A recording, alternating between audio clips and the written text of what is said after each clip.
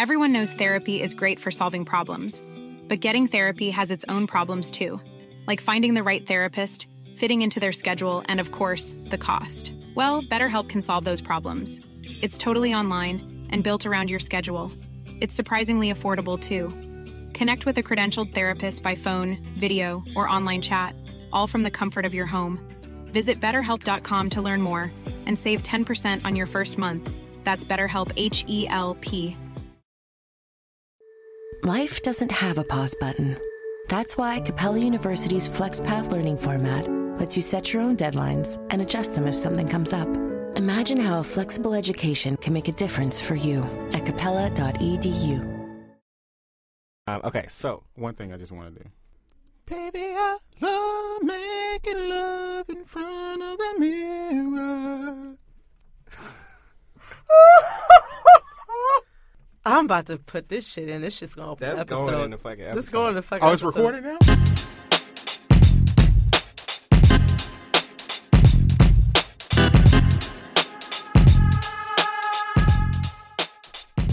Hi, I'm Eric. Oh, and I'm Brittany. And we are... For Color Nerds. Oh, man, today. Today is an exciting day. It's a special day. Overjoyed. Today, actually, we have a guest. Our first guest. Our very first guest. I'm so excited that we have this person blessing the mic today. I don't know if I'm that excited. I'm excited. I'm going to be excited until he fucking comes for me in like 6 minutes. Not even 30 seconds. Yes, but today we have somebody who is near and dear to both of us. Somebody who... who will respond to my text messages when I send him a selfie and ask him if my outfit is too orange. Somebody who will ask his girlfriend for dating advice for me. Because you can't trust all these people running around with the wolf pack I be fucking hanging with. I can't trust y'all. Okay. But, this person will retrieve information from me. He'll help me out. But, also, I just being real, this is somebody who is a special part of my life. Our friend, who's also a friend of the show. So that makes him your friend. The real motherfucking John, Juan, Don, Ron, Roland. Jesus. Known by many names. He often. who must not be named. He who must not be named. And he spoke. Welcome to the show, John. I am here. You are here. We're excited to have you here today. I don't think you should be though. That's the funny thing, Why shouldn't we be excited to? I don't understand to talk with my literal and true best friend. Everybody knows him. Everybody knows. And what's this all like? Yeah, like what? Like I don't. I mean, I just feel like I have to come on the show to defend myself. I realize that the only reason that you guys brought me on the show is because I did go and seek legal counsel. Shout out to my lawyer. Allred. I'm not going to put his name out there. Just let you know he's Pierce Snow. Also known as Light Skin Jesus. Light Skin Jesus. I'm crying. When that boy walked into the courtroom. It's a wrap. It's a wrap. Like Suits. The judge just stands and said, bless you. Nobody knows who we're talking about. So we have John here today. As John said, to provide him a space to participate in the ongoing conversation we've been having with him. He participates. What he does, though, and this is why I'm glad we're here formally, because what John does is whenever he listens to an episode, I can always tell when it's happening because we end up in a 3-person fucking group chat. He basically live streams the episode. Basically, that is true. That is true. So it's like we get to watch a reaction video. Well, first off, you got to realize it's weird for me listening to the podcast because I am so close to the two of you. Mm-hmm. I'm at work and I'll be listening to the podcast. And Eric will lie per usual, and Brittany will just be there to co-sign and back him up. And I just have to say, whoa. That's not true, but I have nobody to talk to, so I have to go back to our group thread. Well, one, that hurts because, I tell this, Brittany probably knows what I'm about to say. I do many things. I've been accused of doing many things in my day. But lying is not one of them. I have no comment. Really? I'm around all shit. this. It's 3 We're of us around all today. these electronics right now. I was going to say. I don't want God to come strike me down. You know what? That hurts, guys. That hurts because, like I You're said, supposed to be a two of good my best Christian I boy. didn't say that you are a liar. I just said I'm not in this. Y'all always do this shit. Y'all always start shit. We get together, the 3 of us. Y'all start shit. You did the shit when you fucking lost John's glove. Oh, my God. Really? When you Oh, lost, my- really? yeah, Oh, you my- lost oh, John's my glove. God. And we had to walk over to John's house, and I sat there on one couch, and y'all sat there on the other couch, and you had to apologize to John. Y'all always start this shit. We just hanging out, and then it always turns into some other shit. Can we stay there for just a hot second? Just a hot second. I'm ready. I'm a truth teller again. First off, loan Eric this nice glove. I really can't even tell you the name of it. What kind of glove was it? I remember they were Balmain. Oh, Balmain. That's right. No. You're not saying it correctly. Balmain. Balmain. I don't have the mouth for French. Right? You got to have the mouth for opulence, though. Oh, Josh showed up today. You got to have the mouth for opulence. Josh showed up how today. Much those gloves are like what? £3, something up. Like $450. I was gonna say that's 10 band, 50 band, 10 band, 50 band. But no, I'm not even going to sit up here and lie. It was $450. I may not have paid that much for it. I was going to say, wait, were they really $450? I thought you told me they were $350. Maybe regular price. It changes. Regular price, they're $450. Then how come I remember $350? Because that's how much I paid for it. That's not how much you paid for it. Shut up, Brittany. Don't put me on blast like that. Do you want to be a part of this life of opulence? I thought you were just worried about God striking you down. Anyway.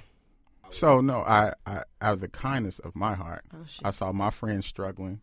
I was cold. His ashy hands. Like ashy than ashy layer. He looked like terrible. LeBron James at the very top of a basketball game. In my defense. One got the sweat just dried up all on his hands. It was terrible, man. I have eczema.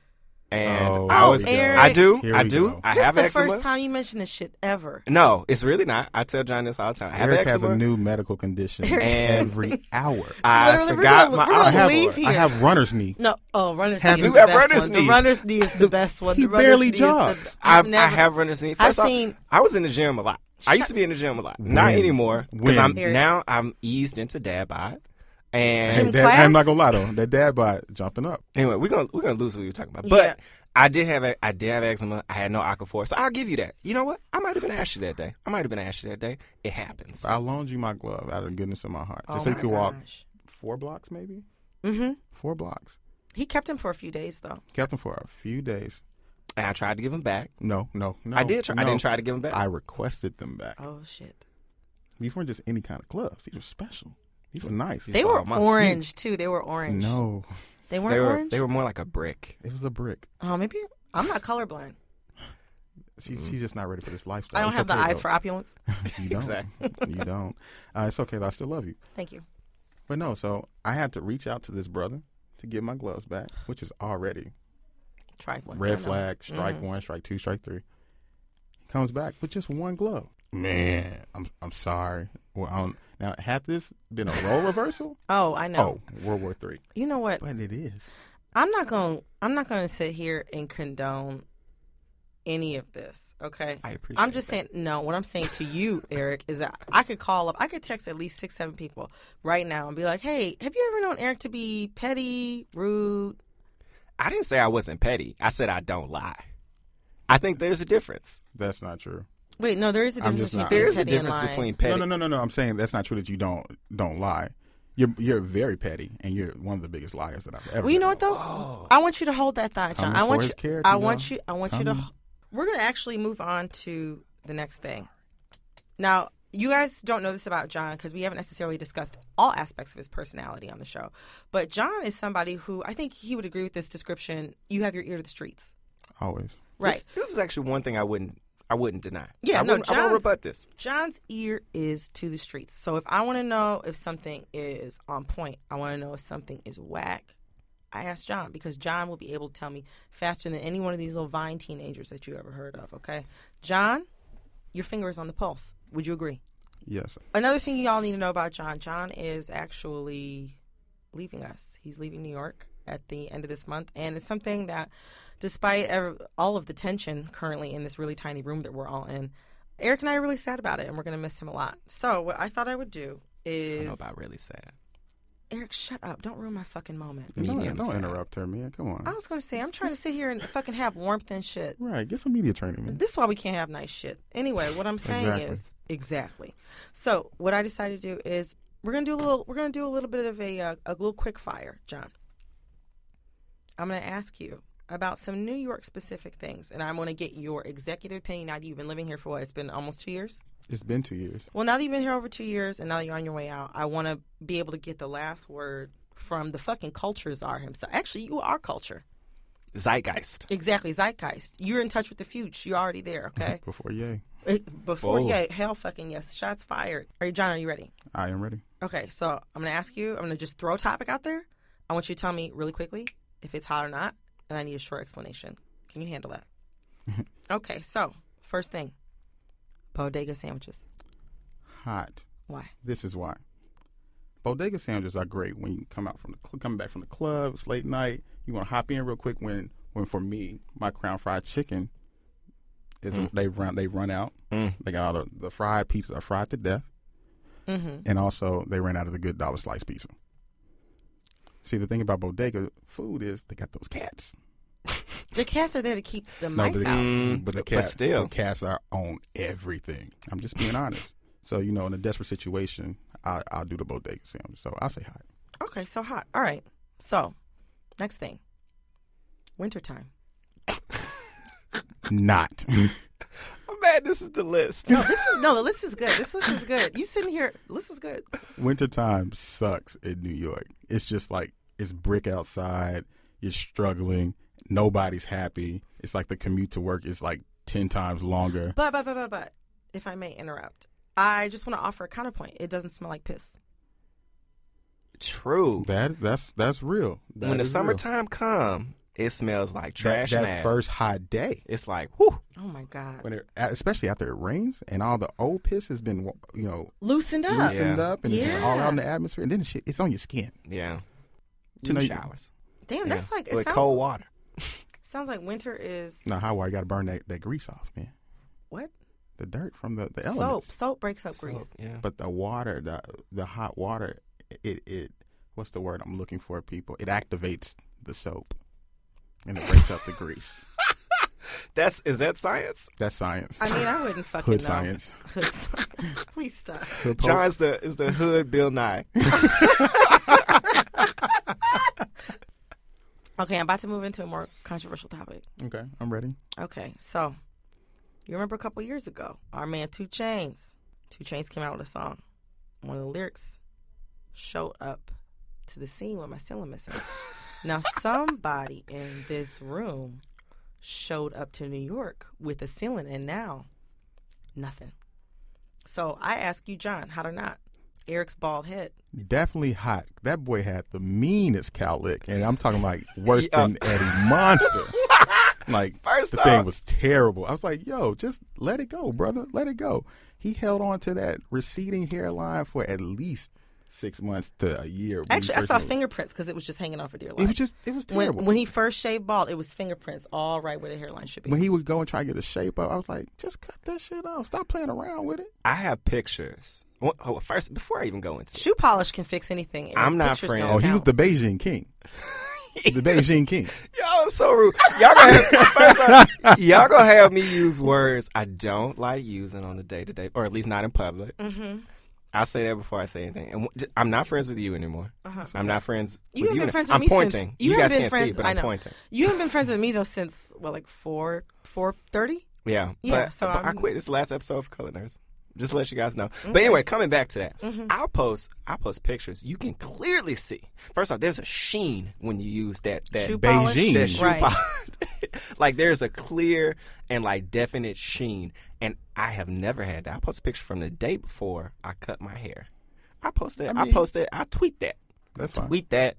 How is anyone gonna know that that's even like real? Timestamp. It's in the metadata. What the fuck are you talking about? Not really. The boy. All I'm saying is, and it's amazing. And I'm not even gonna more Beijing than Steve Harvey. Can we just also call this a pot calling the kettle black situation? Because somebody sitting right beside me is looking a little thin up top. It ain't themselves. me. I just looked at my edges today in the mirror. They look amazing. I look good as well. It's crazy. High five. I mean, I'm just saying. I'm seeing skin in places where it should be aligned. No, what you fail to understand is, as I've aged, I started getting my hair cut lower. I cut my waves out. I did. I have noticed that. No, your hair's gotten lower since I've known you. It's more of a fashionable thing. Not trying to look like everybody. I don't care about like the 360. It's like a Miami look. Exactly. Right. Like to let you know that I'm calm, I'm chill, I'm free. Right. I'm free with it. I'm free with. I'm so free with it. Right. That I ain't got to have it. Right. See, Eric was the type of brother that needed those waves. I don't need that. I've never needed waves. First of all, I always struggled to really maintain waves. Like, waves for the babes. Waves for the babes. I'm like, no. I have literally never said those words in my life. All right, I'm playing. He never said that. I'll take that back. I was about to co-sign you, though. I should have waited. I was like, I had my mouth set to co-sign you. This should show the audience that all this shit has been conspired. Like, this is a conspiracy. What's funny about this, and what's funny about this, though, is that this is normally it's amazing that this is even happening right now, because normally I get shit on all of the time. Exactly. I'm the person who gets shit on all the time. Exactly. So I'm just saying, honestly, John, though, you and I are going to have to talk. You and I are going to talk after this. We're going to do a little talk. That's fine. You know, it's okay. This was expected. Most people, when they have the truth, just exposed like that, they're not comfortable. They don't know how to handle it. No, I saw that I was listening to Oprah Super Soul Sunday yesterday, and I was at work. I was doing expenses. See, I put it out there. She finished it. Exactly. I was listening to Oprah, and that's what she said. The truth is beautiful, but it can be shocking. Okay. It can be if you're not used to it. Do you know what I'm saying? Okay. This room is just so full of bullshit. I can't. It's choking me. It's literally it's thick. Well, that's good. We can move on to the next topic. Yes, please, let's move on to the next topic. Okay, so next ready. thing. I'm How or ready. not, John? Are you ready? I'm ready. Okay. Now, we're moving into a new season. You know that, right? Yes. And another detail that we forgot to mention about you is that you are extremely fucking fresh. Always. It's crazy. It is crazy. Sometimes I'm just like, sometimes you send me selfies and I'm just like, when the fuck did Idris Elba get my number? Thank you. Do you know what I'm That saying? level, When, like, you hyping him so I'm not fucking, no. She's such a hater. Man. Right. Check the text. Check the text. Have I texted you yet before? Yes. No, yes, she literally. This, I can. Facts only. So I'm going to ask you, John. Now, we talked about New York. We talked about how dirty it is, right? We talked about how it's baked piss everywhere. I'm going to ask you something real. Hot or not? White jeans. That's easy right there. It's hot. See, this is the thing. We spoke about my life of opulence earlier. White jeans, springtime, summertime in New York. It says a lot about a person. I'm talking about the good classic white jeans. Have that good Connecticut, that Montauk, that that Hamptons vibe. Yeah. When I step outside and I live in Bed-Stuy, we all do. they just stop. Everybody just stops because they know that brother about something. Them not regular jeans, them white jeans. White jeans. I don't even have to talk to people. Right. Somebody will come up to me and they'll ask me a question like, "How's your day?" I've done this with Brittany before. White jeans and walk off. It's true. No, actually, and I'm actually about to actually give you some credit because I will say about John takes fashion risks and they pay off. And I think it was last week I saw you wearing white jeans. Yes, I had to bring the season. I have to bring it in. It's like I don't know. I'm like the weather's being so confusing. I'm in literal and complete awe right now. I know because John is that fresh. I have a ride. Hello. I have a ride. Right. Oh man. So white jeans. I actually, you know what? I'll give you some props. I actually would agree. All right. On that note, John, we really appreciate you coming in here today. Again, we're glad that you came.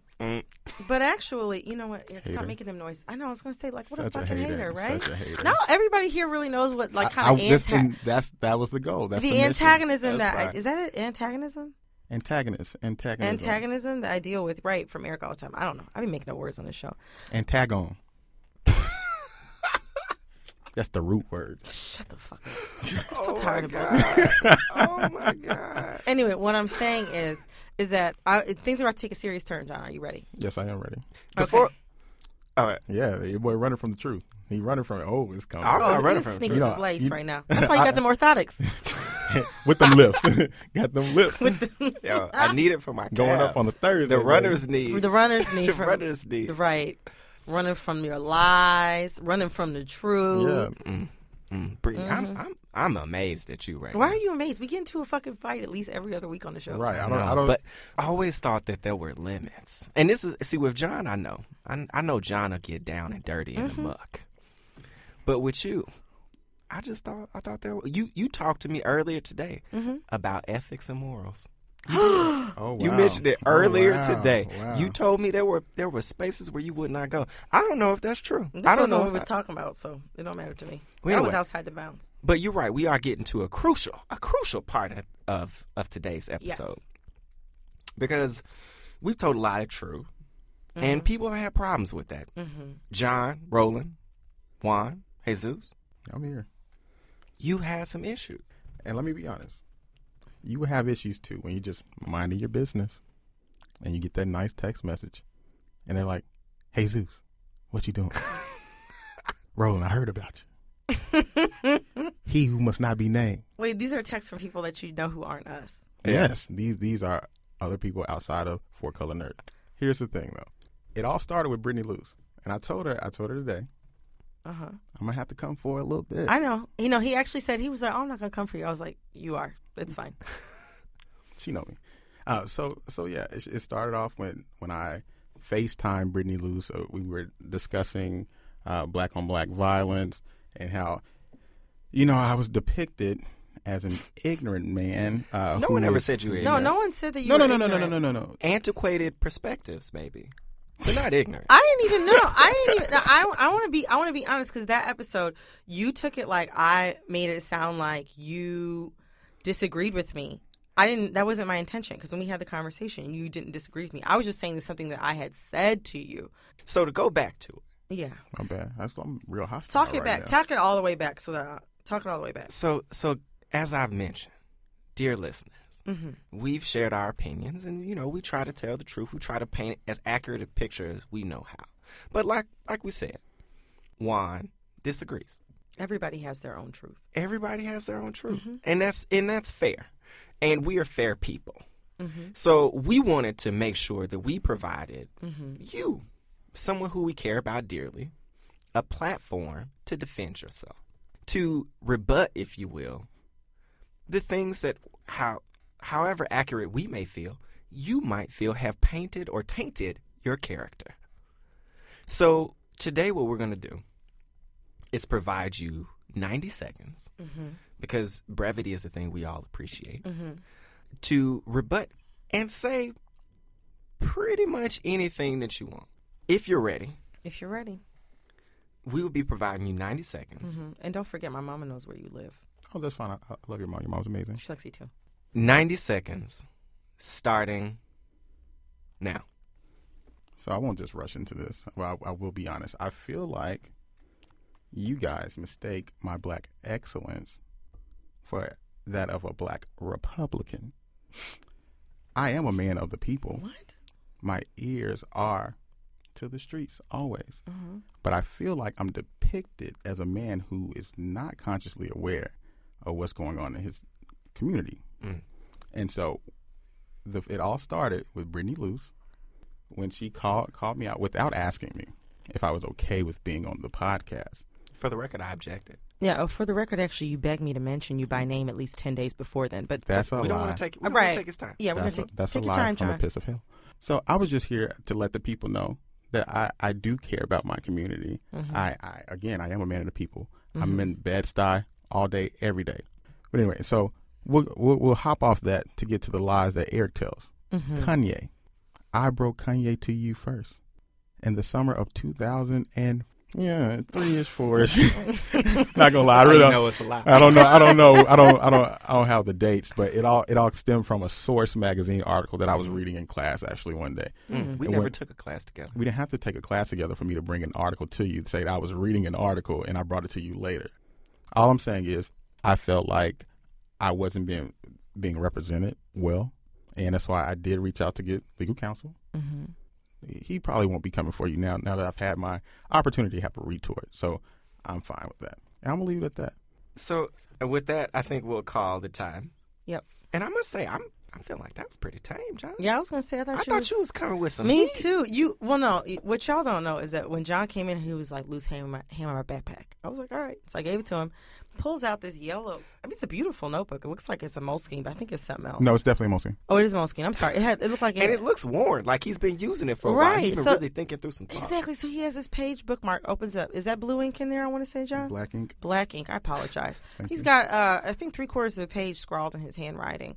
a black full ink. Full page. It looked like it was remarked. So that's why I was confused when you sat up here and kind of just brought up old shit. I thought you was going to be coming with some heat rock. But I guess we're out of time. They forced my hand here. We put very few restrictions. Y'all, you can tell how few restrictions we put on because the both of y'all just sat here and blasphemed me for a good 10 minutes. That's how you know. Blaspheme. Blasphemed. Oh my God. My person and my character. You talked about my hair. Y'all know, both of y'all. Hair is that what we're going to call it? Both of y'all definitely know. Just for that, I'm growing it out. You're going to be that old dude with those little paper thin dreads. And just let them joints go, man. Let them go, bro. Let them go. Don't do that to yourself. You know what? That's cool. And that's just because I care about That's you. Cool. Man. I'm not like LeBron. I don't need a headband. Why y'all coming for LeBron? Why are you so concerned? You're not from Cleveland. It feels guilty. Because they looking a little similar. I've heard people call you out for looking like LeBron your damn self, John. No. Let's not mistake it. I play ball like LeBron. I'm pretty much the second coming. It has been a pleasure. I will say in this moment, as your time here is coming to an end, I put it on record. I love you to death. Mm-hmm. You are my brother. I was mad at you this morning. You were mad at everybody this morning. I was. Oh no, he was super mad at me. Yeah, I was real mad. He was so mad at me. It was amazing though. But anyway, I was mad at you this morning. My boy had my back this morning. But I got your 6. You my brother. You're gonna always be that, and I love you. And I'm sad to see you go. I am too. It has been. I won't quite call it a pleasure. I will. But it's been an experience that I would not trade having you here. So that's like the nicest thing you've ever said. Ever. Outside of your wedding vows and what I assume you're going to say to your daughter when she's born, that's the nicest thing I've ever heard you say to another person, Eric. I'll surprise you every now and again. Every now and fucking again. Levels. You surprised me when you cut your hair off. I thought you had a mental break, man. Me and Iman were like, oh, Eric lost his fucking mind. We were like, New Year. And you literally said, showed up to the scene with my son missing. I was like, oh, shit. Anyway, they loved it. It's all that matters. Anyway, Brittany, you got anything? Say something nice about me. I typically do. I'm just going to miss you a lot, John. I'm actually sad that you're leaving. And I forgive you for all the things that you've done to pick on me. Pick on you? In the past 2 years. I do nothing but big you up. You pick me up a lot of the time, but you pick on me a hell of a lot. John, you lied to me. The first time you told me you were moving 6 months ago, you lied to me about when you were moving. You told me it was that week because you knew I would start crying in the line at the movie theater. It was so funny. It was amazing. That is the meanest thing anyone's ever done. Actually, no. Eric actually said something really mean to me 2 weeks ago.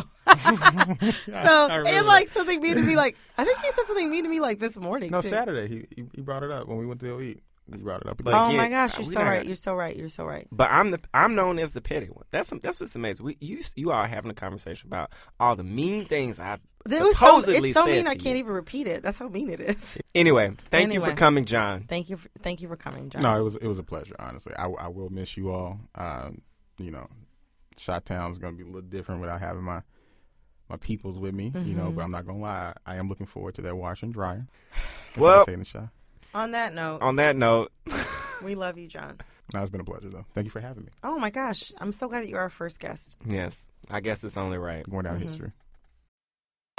Hey, this is Jeff Lewis from Radio Andy. Live and uncensored, catch me talking with my friends about my latest obsessions, relationship issues, and bodily ailments. With that kind of drama that seems to follow me, you never know what's going to happen. You can listen to Jeff Lewis live at home or anywhere you are. Download the SiriusXM app for over 425 channels of ad-free music, sports, entertainment, and more. Subscribe now and get 3 months free. Offer details apply. Life doesn't have a pause button. That's why Capella University's FlexPath learning format lets you set your own deadlines and adjust them if something comes up. Imagine how a flexible education can make a difference for you at capella.edu. Want to connect with a family member who doesn't speak your language? Then check out the language learning program Rosetta Stone on desktop or as an app. Rosetta Stone is designed to immerse you in the language you're learning through an intuitive process. Plus, the True Accent feature even gives you feedback on your pronunciation. And with a lifetime membership, you have access to all 25 offered languages. Get started today. Visit rosettastone.com/pod50 to get 50% off your lifetime membership now. That's rosettastone.com/pod50 for 50% off. It's that time of the year. Your vacation is coming up. You can already hear the beach waves, feel the warm breeze, relax, and think about work. You really, really want it all to work out while you're away. Monday.com gives you and the team that peace of mind. When all work is on one platform and everyone's in sync, things just flow. Wherever you are, tap the banner to go to Monday.com. All right, so now it's kind of difficult to transition from as tumultuous of a conversation as there was for me. Yes. I enjoyed it, honestly. I enjoyed it too. Yeah. It's always fun. It's always fun to, rap with the squad. Mm-hmm. And I'm excited John could actually join us today. Me too. But we did come here actually to talk about something significant and, to be honest, fairly complicated. And that's Baltimore. We try to talk about real subjects. We try to talk about things that are complicated and try to unpack them in a way that feels right for us and that feels approachable. And protests and the way that those things have manifested as a result of the police brutality we've seen in the country has been something we've kind of stayed away from. Mm-hmm. We've talked about it in part, I think, in Blacks on Violence and in a couple of other areas, but it's not something we've ever devoted an entire episode to. No, we were just talking about before we started recording. It's something that happens so frequently that I don't know if we have the emotional bandwidth to do it all the time. And also, there are so many really awesome, smart Black people who are writing things and recording things. And on the ground. Yeah, and exactly, who are on the ground as well, who I think in a lot of senses can do it more justice than we could, just by necessarily talking about it topically, every other week. So I won't necessarily that perspective has changed with Baltimore, but I think what we're experiencing now is somewhat different. Mm-hmm. And I think things are building. Yeah. With that said, I think there are a few things that have been said that we want to kind of highlight and bring to light to provide a bit more perspective, because it's been frustrating watching the media and not seeing coverage evolve. Mm-hmm. It's like they haven't learned shit in the past year and a half. Yeah. And so that's kind of what we want to talk about today. One of the other things that we're going to do a little different is we're going to play you something. Okay. So, state your name. My name is Carla. I am Laurent Chevalier. My name is Monique. So, as you know, some things have happened in Baltimore. Mm-hmm. And it's a very seemingly complicated situation. Actually, I don't know that it's seemingly complicated. It's a very complicated situation.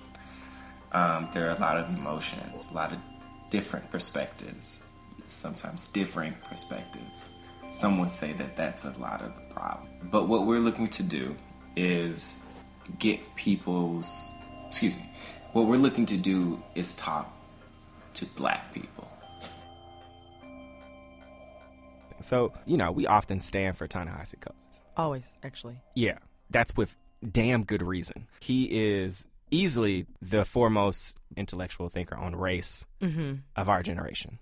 I think so, yes. In our opinion. And recently, he was on a panel, but also had a keynote speech at Johns Hopkins. It was like days after It was about a week. No, because he originally was supposed to speak earlier that week, but they canceled it because of the Baltimore uprising. Yeah. So he spoke, and the things he said, honestly, were just spot on. And I think, this was extremely impactful because of where he was. He was at Johns Hopkins, which is in the Baltimore area, if you didn't know. Mm-hmm. In addition, he's a child of Baltimore. From it.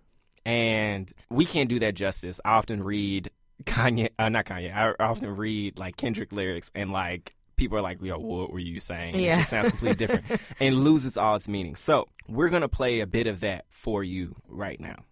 And so I don't want to come off as I'm sympathizing, or saying that it's necessarily okay to inflict violence, just out of anger, no matter how legitimate that anger is. But I have a problem when you begin the clock with violence on Tuesday. Because the fact of the matter is that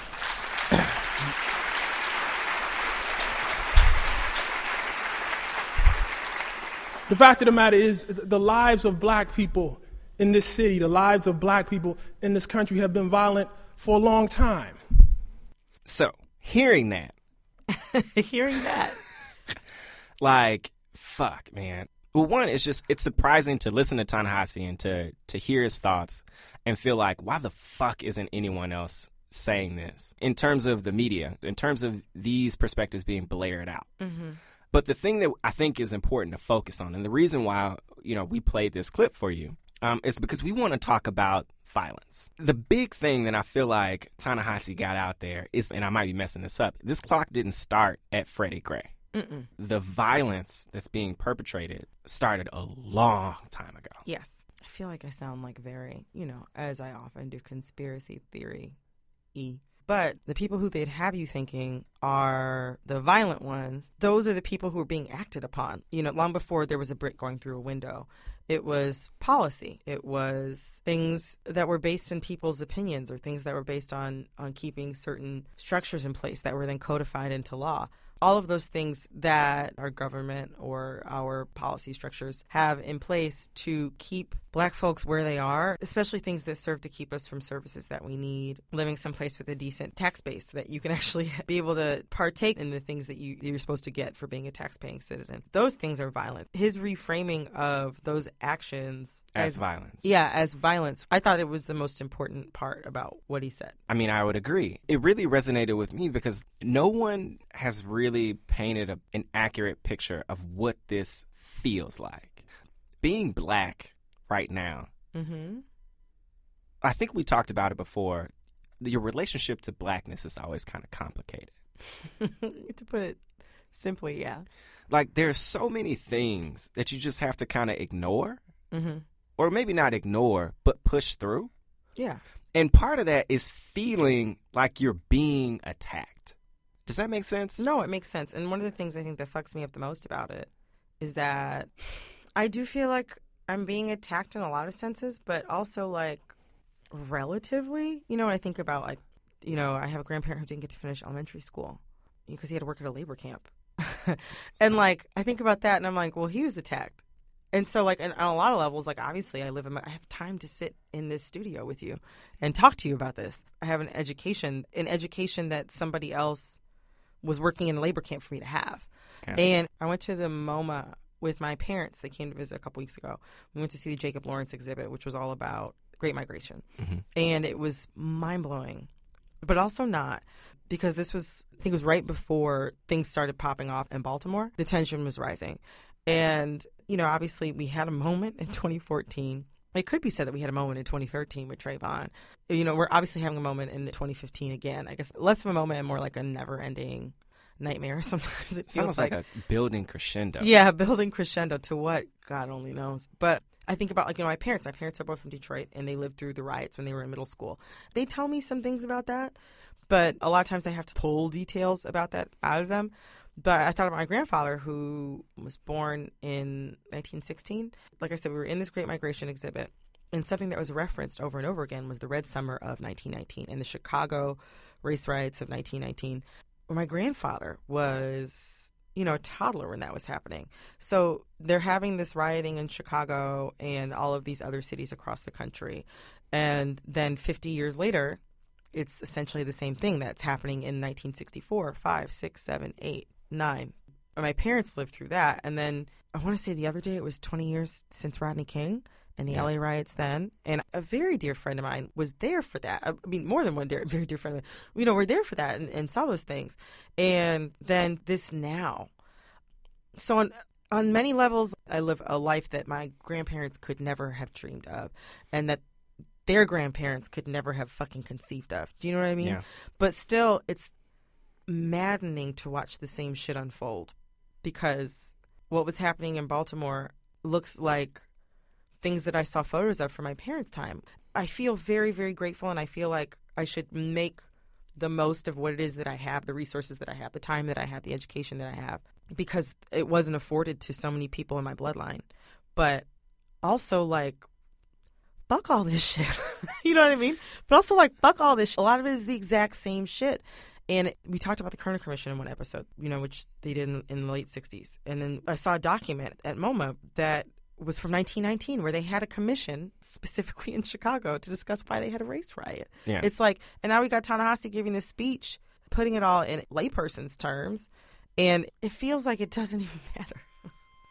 And it's maddening. The reality that anyone could harm my family is, it makes me feel like all the lessons that I learned growing up about how far we've come are just bullshit. I mean, I think maddening is it's almost the lightest way to put it. Like, it's maddening, it's infuriating. Like, one of the things I think about often is, like, to be straight up, and this is speaking, like, real fucking frank. I don't know what you're like, saying. I don't think white people understand how angry people are. Once I really got a handle on a tiny bit of the scope of what has happened to our people and what's still happening to black people, I was furious, and I'm still furious to this day. We can't show that anger. We have to channel it. And that's something that's been taught. Yeah. If we show our frustration and we show our anger, and these are human emotions, frustration and anger, it's dangerous. It's dangerous in many ways. So if I'm angry, and I'm not even, like, I'm in a relatively privileged position, you know? Like, if I'm angry, I can lose my job. If I'm angry in the wrong neighborhood, that could set off police. You could lose your life. I could lose my life. I could make someone else uncomfortable. And I have to have an ongoing preoccupation with masking my anger. So when I see Baltimore, and I think when other people see Baltimore too, what's happening there, what's happening some other ways in other cities, it's not surprising to me because I understand that anger. And that's just like, it's really fucking depressing. And what people don't understand sometimes, or what it feels like people don't understand, and what I feel like Ta-Nehisi started to sum up very, very well, is that anger and that frustration is coming as a reaction to the constant proximity to violence, whether it be through policy, the policy that affects the neighborhoods that we live in, the dynamics within those neighborhoods, the economics of those neighborhoods. All these things create a cycle of violence.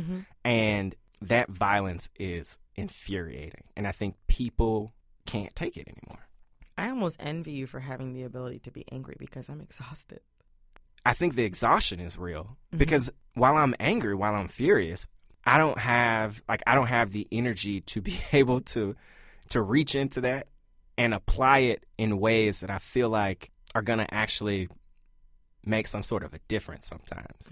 And that's depressing in itself. And I think Ta-Nehisi even mentioned this in the later part of the keynote. He's like, I'm reporting on this. I'm a writer, but it's up to other people to actually change it. And like, that's really frustrating. So like, I can communicate my anger to someone. I can communicate my anger. I can try to channel that. I can try to empower other people to speak for my anger and the injustice that I feel like is occurring.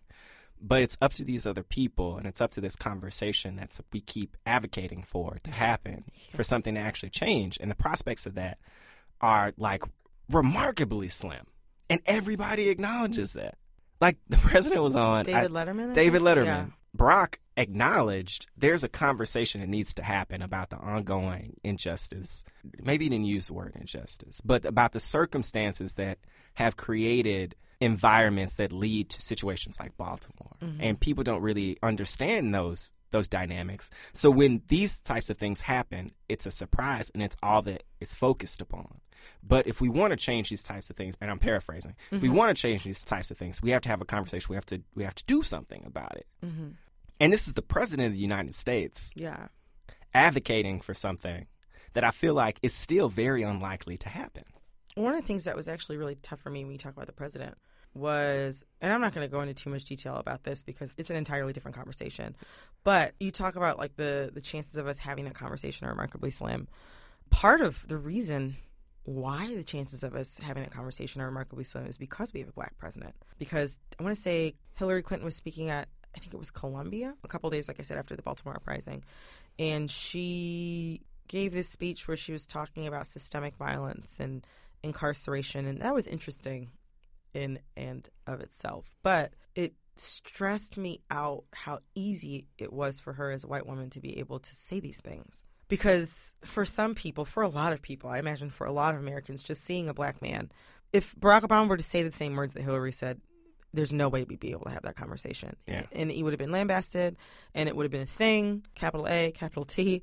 It's infuriating because there's all of these unwritten rules about even how we have this conversation or how we dance around having this conversation or who's allowed to engage in this conversation and, you know, what language they're allowed to use. I bet if we put Barack Obama's remarks, like if we printed them out, and we put them next to Hillary's, I imagine that they would strike completely different tones. Yeah. But there's so much, you know, the medium is the message or whatever people say. There's so much in that it just Barack Obama not being white is an unfortunate stumbling block. Like, that's how deep this shit is. Yeah. That just because a black man who was voted into office was advocating for a certain conversation, that makes people uncomfortable. And it's also mind-blowing that so much of this goes back to discomfort. Like, discomfort. You know what I mean? Like, we're not having this conversation. Like, you even said, like, you have to be mindful not to make other people, a lot of times white people, feel uncomfortable. Like, you're uncomfortable, but, like, we're dying. You know what I mean? Yeah. Like, we're uncomfortable, but, like, there's nothing that can protect any of us. There's nothing that can protect any of us. It doesn't matter that I have a fucking podcast. It doesn't matter that I have a degree. It doesn't matter that my parents have degrees. With the right moment. Yeah. It doesn't matter. What matters is that, like, I am brown and I have curly hair on my head and you can tell that I'm black and that's it. None of that shit protects you. And so, like, you feel uncomfortable, but that's my fucking life. Yeah. And you just don't want to have a conversation because you might experience some discomfort. Discomfort is what they tell you before, like, you get a shot. I was going to say, before you get some Novocaine at the dentist. You stressed out over some discomfort? I mean, the thing talking about that discomfort is it extends to so many other areas. There's discomfort at the heavy conversation, but there's discomfort at the lighter parts of the conversation as well. You know, not feeling uncomfortable in the workplace. Not feeling, oh my God. You know, like feeling like you're represented in entertainment. At every single level, we're having to advocate for our basic needs. Yeah. And people are tired of doing that. I think that's the thing that I keep running into. People are really, really frustrated with having to channel their emotions in a way that's suitable to someone who doesn't get it. Yeah. And doesn't make an attempt to get it. And this shit is manifesting itself like that. Right. Well, also it's like that's what it's like when your definition of violence hinges upon who is being harmed. Do you know what I mean? Yeah. So public spaces that white people may use or stores that they may frequent, CVSs that they may want to shop at, that looks like violence and it feels like it is violent. In general, I don't condone violence, but you must also see, like Ta-Nehisi said, you must also see redlining as violence, and you have to see the ghetto as public policy as violence. Like the way Baltimore is set up, how much entertainment has been provided to scores of white people, all of us, in the form of The fucking Wire. You know what I mean? Yeah. Which is a great show, but how much and entertainment? widely recognized. Right, and widely recognized. How much entertainment have people gotten from that show? And talking about and in delighting in how true it is to life. And then still don't see that as violence. Do you know what I mean? And you can watch that. You can watch, was 6 seasons of the show? You can watch, what's that? 5. Oh, really? Yeah. I think there's 6. But you can watch 5 seasons of that show and not see what's happening to those people as violent because of who it's happening to. But then, you know, when shit pops off in real life, then like all of a sudden you're surprised, first of all. And then second of all, your focus is on property and not the people who have been living in this situation that you should see as unacceptable and the situation that you should see as violent. You know, for decades beforehand. Even before there was The fucking Wire, there was The Corner. Yeah. Which is also on HBO, which also I want to say picked up some primetime Emmys and, you know, got considerable praise. But The Corner being a success on HBO. Caused The Wire. Yeah. Exactly, caused The Wire. And I don't know, it almost stresses me out. It stresses me out and it concerns me, to say the least. Not just the idea that people can't recognize that what's happening in our communities is violence, but also that they see violence when it's enacted upon us as entertainment only. Or they see it as just the way that things ought to be only. It's, you know, I said maddening, but that's something that is maddening because it's just like, well, why do you think this is what I should expect? Why do you think this is what we deserve? Why is that? And then on top of it, you're surprised. You wouldn't be happy living like that.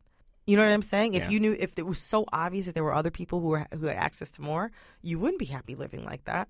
But you expect that from me. You know, one of the things we were talking earlier in the week about violence, I was surprised actually that you framed microaggressions as violence. But it's true. Like, if you have to feel uncomfortable everywhere you go, you know what I mean? It builds up. Yeah. It builds up. It really, truly I mean, does. how many, I want to say I had a racial microaggression at my job last week. Yeah. That I told you about, like, right after it happened. I had, like, another personal racial microaggression that happened within the past couple of days. I think I asked you to look into it. No, you offered to look into it so that I wouldn't have to. Because I was like, I'm already at work. I'm already having a stressful day. And I was like, yep. I was exactly. I was proceed. like, this racist thing is happening. And you were like, you know what? Let me check on that for you. On second thought, don't ruin your own day. Like, stuff like that. You know what I mean? Like, that is violence in a way. If all of the time, in all of these tiny ways, you're making constant adjustments and you're feeling comfortable while also accounting for the comfort of everybody around you, anything kind of like from that level up. I'm not saying that it makes my life unlivable. Do you know what I'm saying? And I'm not going to use a microaggression as an excuse for why I didn't do X, Y, or Z. But I also don't think that it's wrong for me to feel like I shouldn't have to live like that. You know what I mean? Right. Or shouldn't have to be in that type of environment. Yeah. So I think a microaggression, people can hopefully get an accurate picture of the type of discomfort that injects. Yeah. So imagine how compounded that is when you have little else. Yeah. I mean, we're in relatively privileged. We have good jobs. Yeah. But imagine if I'm not so happy with my job. My job doesn't provide enough for me to actually be able to give my family what it needs. Yeah. And then to have to not only do that, not only be in that situation, but also go to work and feel like I'm receiving these microaggressions, I'm receiving unfair treatment, all for something that doesn't provide me the base level of what it's supposed to by working. And I have to take that every single day. Of course you're going to be fucking mad. It's like one of those things, like last week when whatever happened at my job. I remember like specifically feeling like it took me out of like that precise moment where I was just like, oh, I'm just me at work. All of a sudden it was like a light was turned on and I was just like, oh, right, fuck, I'm black. Like, fuck. Like, you know, and it was something that like, it's like having, you know, popcorn hell stuck in your teeth. Do you know what I'm saying? Yeah. It's not fucking your life up, but it is like, you know, you're going to feel it in there until it's out. And that's how it sort of was. It was, I think I had to go into like some sort of staff meeting right after that. And I was just like, well, I don't want to sit in the room with you. I wish I could have gotten up and taken a walk or something like that. You know, and obviously, like you said, we're in a privileged position so that there is a lot of policy that due to luck of birth, due to opportunities, due to education, due to job market, whatever, there are a lot of reasons why we're not necessarily ensnared in that. But I think we both also know that that's just by chance. Yeah. You know what I mean? That's just by chance. And the way black wealth is set up, that chance could change. I was going to say shit could change. You know what I mean? One time I was on the Long Island Railroad and I was riding the train. The conductor comes up to get the tickets. And so I'm going to give my ticket. I couldn't find it, so I'm like going to my pockets. I'm like, oh, where am I? And I think I was on the way to work. I think I had like a button up and stuff on. So I couldn't find him like in first pocket, back pocket, second pocket. I'm like, oh, where is it? And then I finally found it. And he like kind of stepped back as I pulled it out. And then he said like, so, he's like, you had me nervous there. I didn't know what you were going to pull out. I'm like, would you have said that to anybody else? Like, what am I going to do? I'm like, pat myself down and then pull out the knife? And like what am I going to do? So like, it just makes you think of like, if someone like that looks at you that way, then you find all this information about how often these brothers are getting treated by police. It's a overall fear and apprehension in a way. Everything, I guess, that's happened in the past couple of weeks has sort of reminded me sort of how, I think the word I used to you the other day was insidious white supremacy is. Yeah. And one of the things actually I really enjoyed about the Ta-Nehisi, the whole, like the panel, there's another woman who was on the panel with Ta-Nehisi. She was from Johns Hopkins. She was super sharp. She was somebody who had attended the school and had also come up through the ranks as, I want to say, an administration official. But one of the things that she did that stuck out to me was she had everybody, I want to say, in the room on 3 yell white supremacy, right? Yeah. That was amazing. Because one, let me just call out real quick. I was playing that on speaker at my job. That's how I know you and I had different jobs. Like, that's how I know you and I have different jobs. And I was playing it loud, too. And all of a sudden, like, it got real quiet right before. And then all of a sudden you hear, white supremacy. Like a whole auditorium full of people at Johns Hopkins. Like, it was white supremacy. It was amazing. Everybody just kind of looked. Nobody said nothing, though. Exactly. Well, I mean, again, like I said, that's how I know you and I have different jobs. But I actually appreciate that she did that because I think that, like, even I have discomfort right now saying it because I'm just thinking of, like, who's going to be listening? What are they going to think? But also, like, white supremacy, I think that people imagine, like, white supremacy as, like, a Ku Klux Klan member as opposed to this, like, this poison that infects every single system that we have. I mean, and I can't even speak for the rest of the world because we all know how that shit goes. Just look up the fucking British Empire and just have a fucking field day. But white supremacy infects every single system that we have in this country. And people are so uncomfortable calling it out for what it is and so uncomfortable talking about it. Because I think that, again, that goes back to that discomfort. People feel like, oh, I'm white, you're talking about me. Yeah. And it's just like, right, I'm like, not talking about you personally. Do you benefit from white supremacy? Hell motherfucking yes. The same way that I have 2 able legs and I benefit from that. From them working. Yes, I benefit from them working because the way that our world is set up, like if they don't, I have so many options even for travel or going to pick up my food or, going out and doing whatever, attending school, going to the doctor, whatever. It's the same thing. I can recognize that is something that I benefit from. Or even, honestly, like patriarchy, being a man. Yeah. Like, I mean, but that's another complicated conversation. That is another. So maybe that's a bad example. We're gonna get into some of that later. But yeah, it's just weird that people are so uncomfortable, and I'm so glad it's like she cut through that moment with the knife, but just being like, just say the fucking terms, just get it out, because like part of what's keeping us where we are, and part of what's keeping things where they are, is that people are so uncomfortable with calling it out and naming it for what the fuck it is. And again, white supremacy is not like, and I can't believe I have to explain this, but some of y'all motherfuckers need to hear it. White supremacy, I'm not talking about you. And also, like, just for future reference in general, like, maybe just try to decenter the conversation from yourself. Just try it out, see how it fits, see how it works in your personal life. I guarantee you decentering shit from off of your fucking ass is going to make the other people in your life happier, even when you're not talking about white supremacy or race at all. But, like, I'm not talking about you. Nobody's talking about you. It's a fucking system. Do you benefit from it? Hell yes, you benefit from it. Are you participatory in it? Likely, yes. Yeah. But yeah, the insidiousness of white supremacy is that you don't have to be white to enact it. You don't have to be white to carry it out. Look at the people who killed Freddie Gray. Yeah. Do you know what I'm saying? 3 of them were black. And people are like, oh, it was some of these black cops too. And I'm like, oh, yeah. Like, okay, we have this white supremacist ass system. And the police force, which, again, I've said this before. Again, I have to say this shit to y'all because, like, people fucking get all weird or whatever. Yeah. But, like, I think that the police are a necessary part of society. Like, I think that shit is important. But the way that they are operating off of this white supremacist system, the way that shit is set up, like, it's totally cool for them to act, like, all type of wild ways, I guess, to put it kindly. It reminds me of Boys in the Hood. How so? So in Boys in the Hood, there's a scene where they're driving on the strip. And they get stopped by these cops. And the black cop is like, I mean, turned is like the lightest way I can put it. And that's him participating in that. You know, he sees his position as putting him in a different space than the people on the other side of the bed. When we had talked about the other day, you know, like a lot of the women who die at the hands of police officers and nobody knows their fucking names. You told me an amazing story. Oh. Recently. Like, yes. You know, you were out and you were talking to some people. It was all dudes. It was all guys. It was all dudes, yeah. And you were like, name some of their names. Yeah. There have been a lot of black women and trans black women or trans people of color who have been murdered in 2015 alone. Yeah. Name 5. Yes.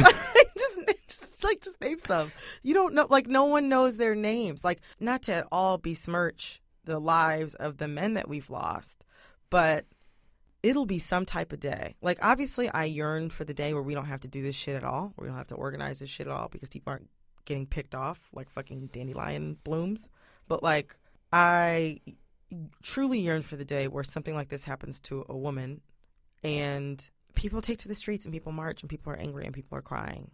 Because lest we forget the Millions March and all of those protests and things like that. If you look at Justice League NYC, they do a lot of great work, and they've been traveling the country doing a lot of organizing work. It's mostly women. There were 3 women who organized Millions March. I want to say it was Millions March in New York. Yeah. 3, I want to say, and Black Lives Matter. Yeah, Black Lives Matter. Yeah, alone. Exactly. The hashtag alone. Those were women. So it's like queer women at that. Yes, queer women at that. Like, white supremacy is so insidious that to be a black woman is to be, I guess, like the polar opposite of like a white man. So just bear with us, right? Bear with us, right? So we live in this white supremacist heteropatriarchy, right? Yeah. Which is like a fancy way of saying, like, if you are not a straight white man, you are fucked in some type of way, right? Yeah. So we live in this white supremacist heteropatriarchy, and so at the top of that pyramid is a white man. So, like, other countries are set up different ways. So I'm not going to speak on them. But in America, the polar opposite of that is being a black woman. White supremacy, the way it's set up, black women don't exist, shouldn't exist.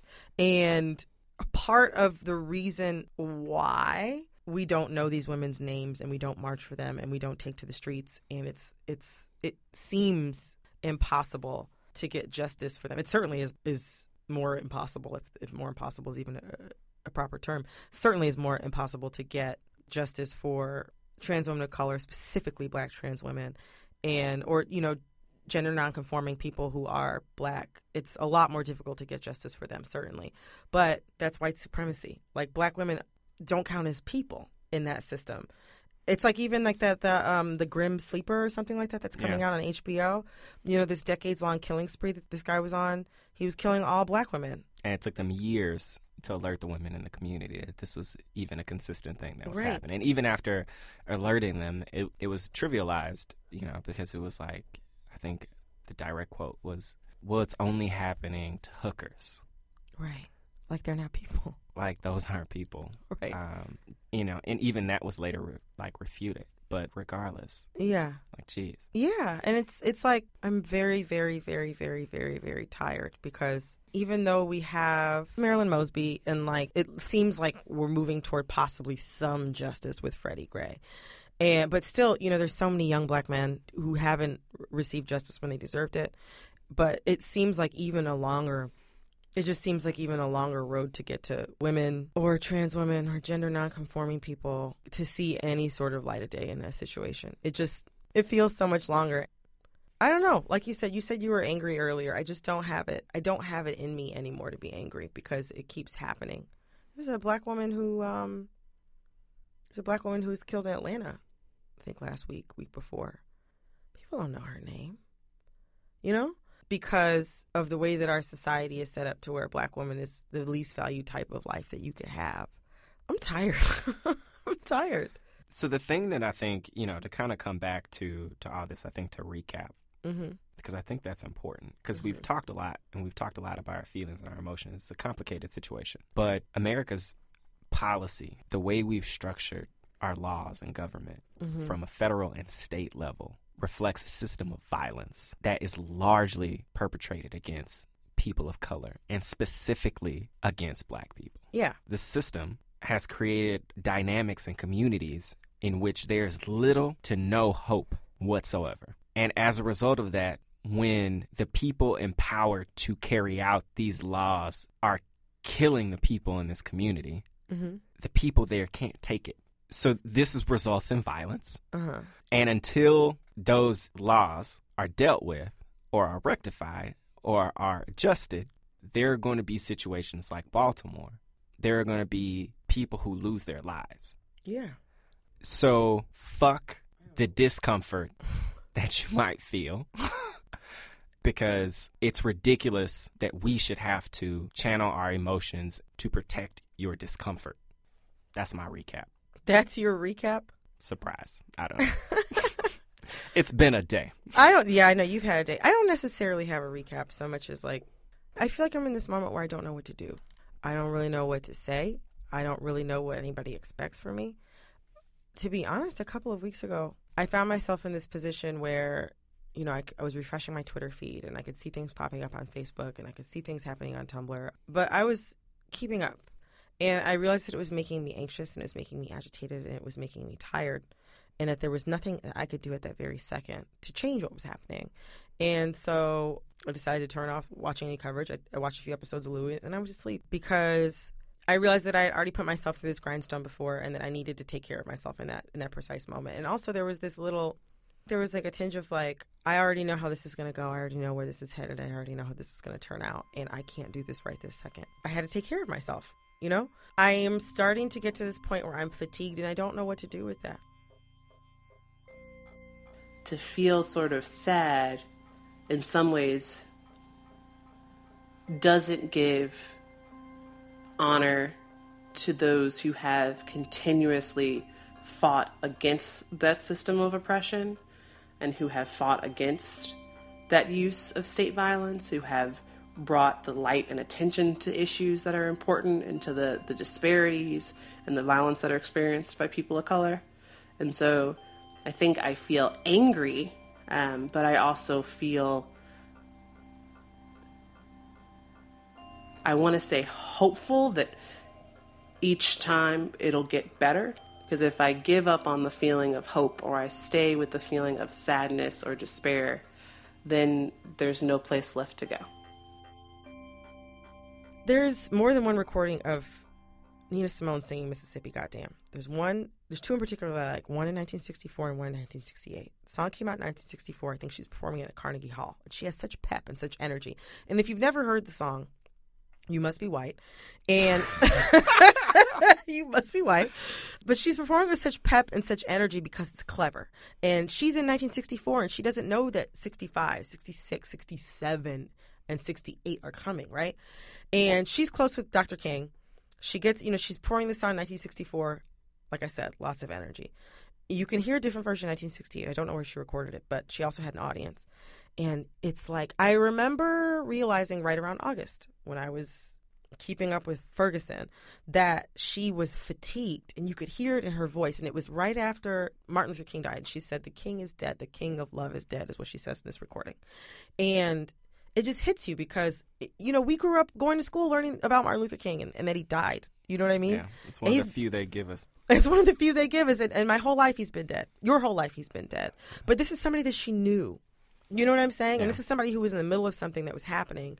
And on some level, she probably knew that he was going to have to go away. But, she didn't think it was going to happen that way, and she didn't think it was going to happen then. Do you know what I'm saying? That was her friend. And so to kind of hear her with 4 more years of this shit on her, 4 more years, and how bedraggled she sounds. I used to wonder what it took to get to that point, and now I guess I feel like I don't have to wonder anymore. So I don't really know.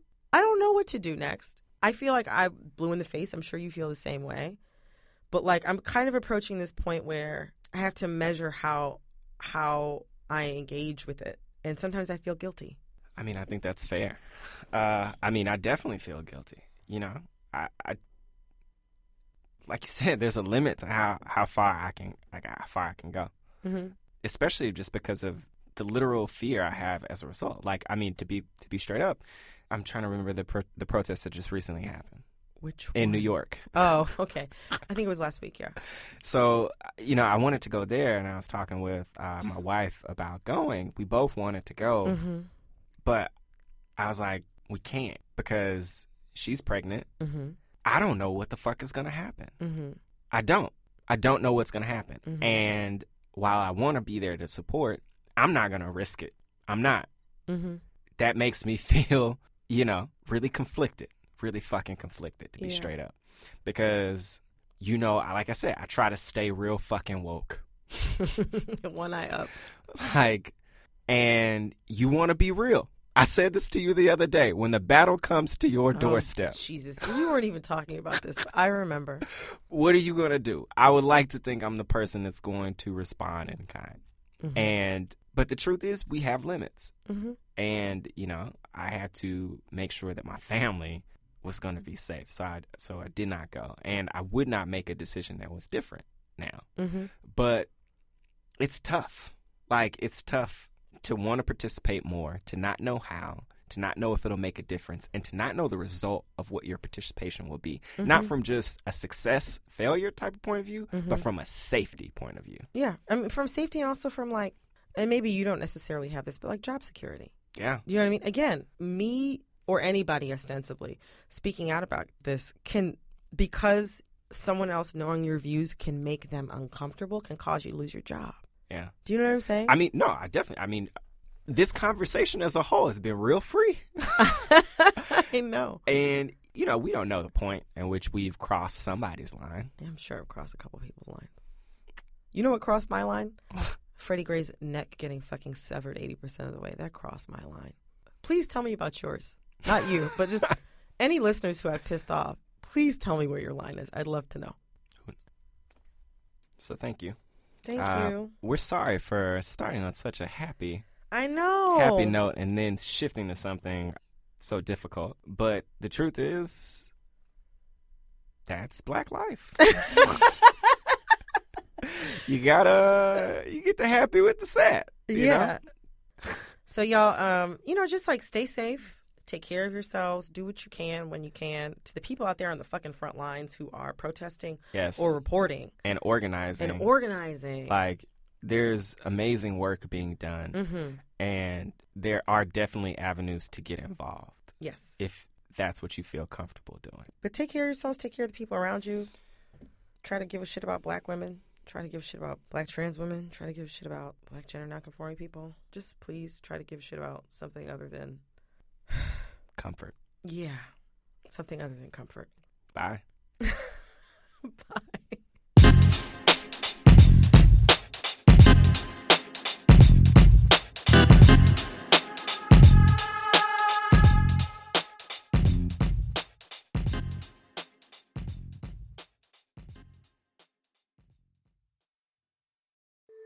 Not everything in life is flexible, but at Capella University, your education can be. With our game-changing FlexPath learning format, you're empowered to fit education into your life without putting other priorities on hold. FlexPath lets you set your own deadlines and adjust them when needed. You can take courses at your own speed and move on to the next one when you're ready. Imagine how a flexible education can make a difference in your life at capella.edu.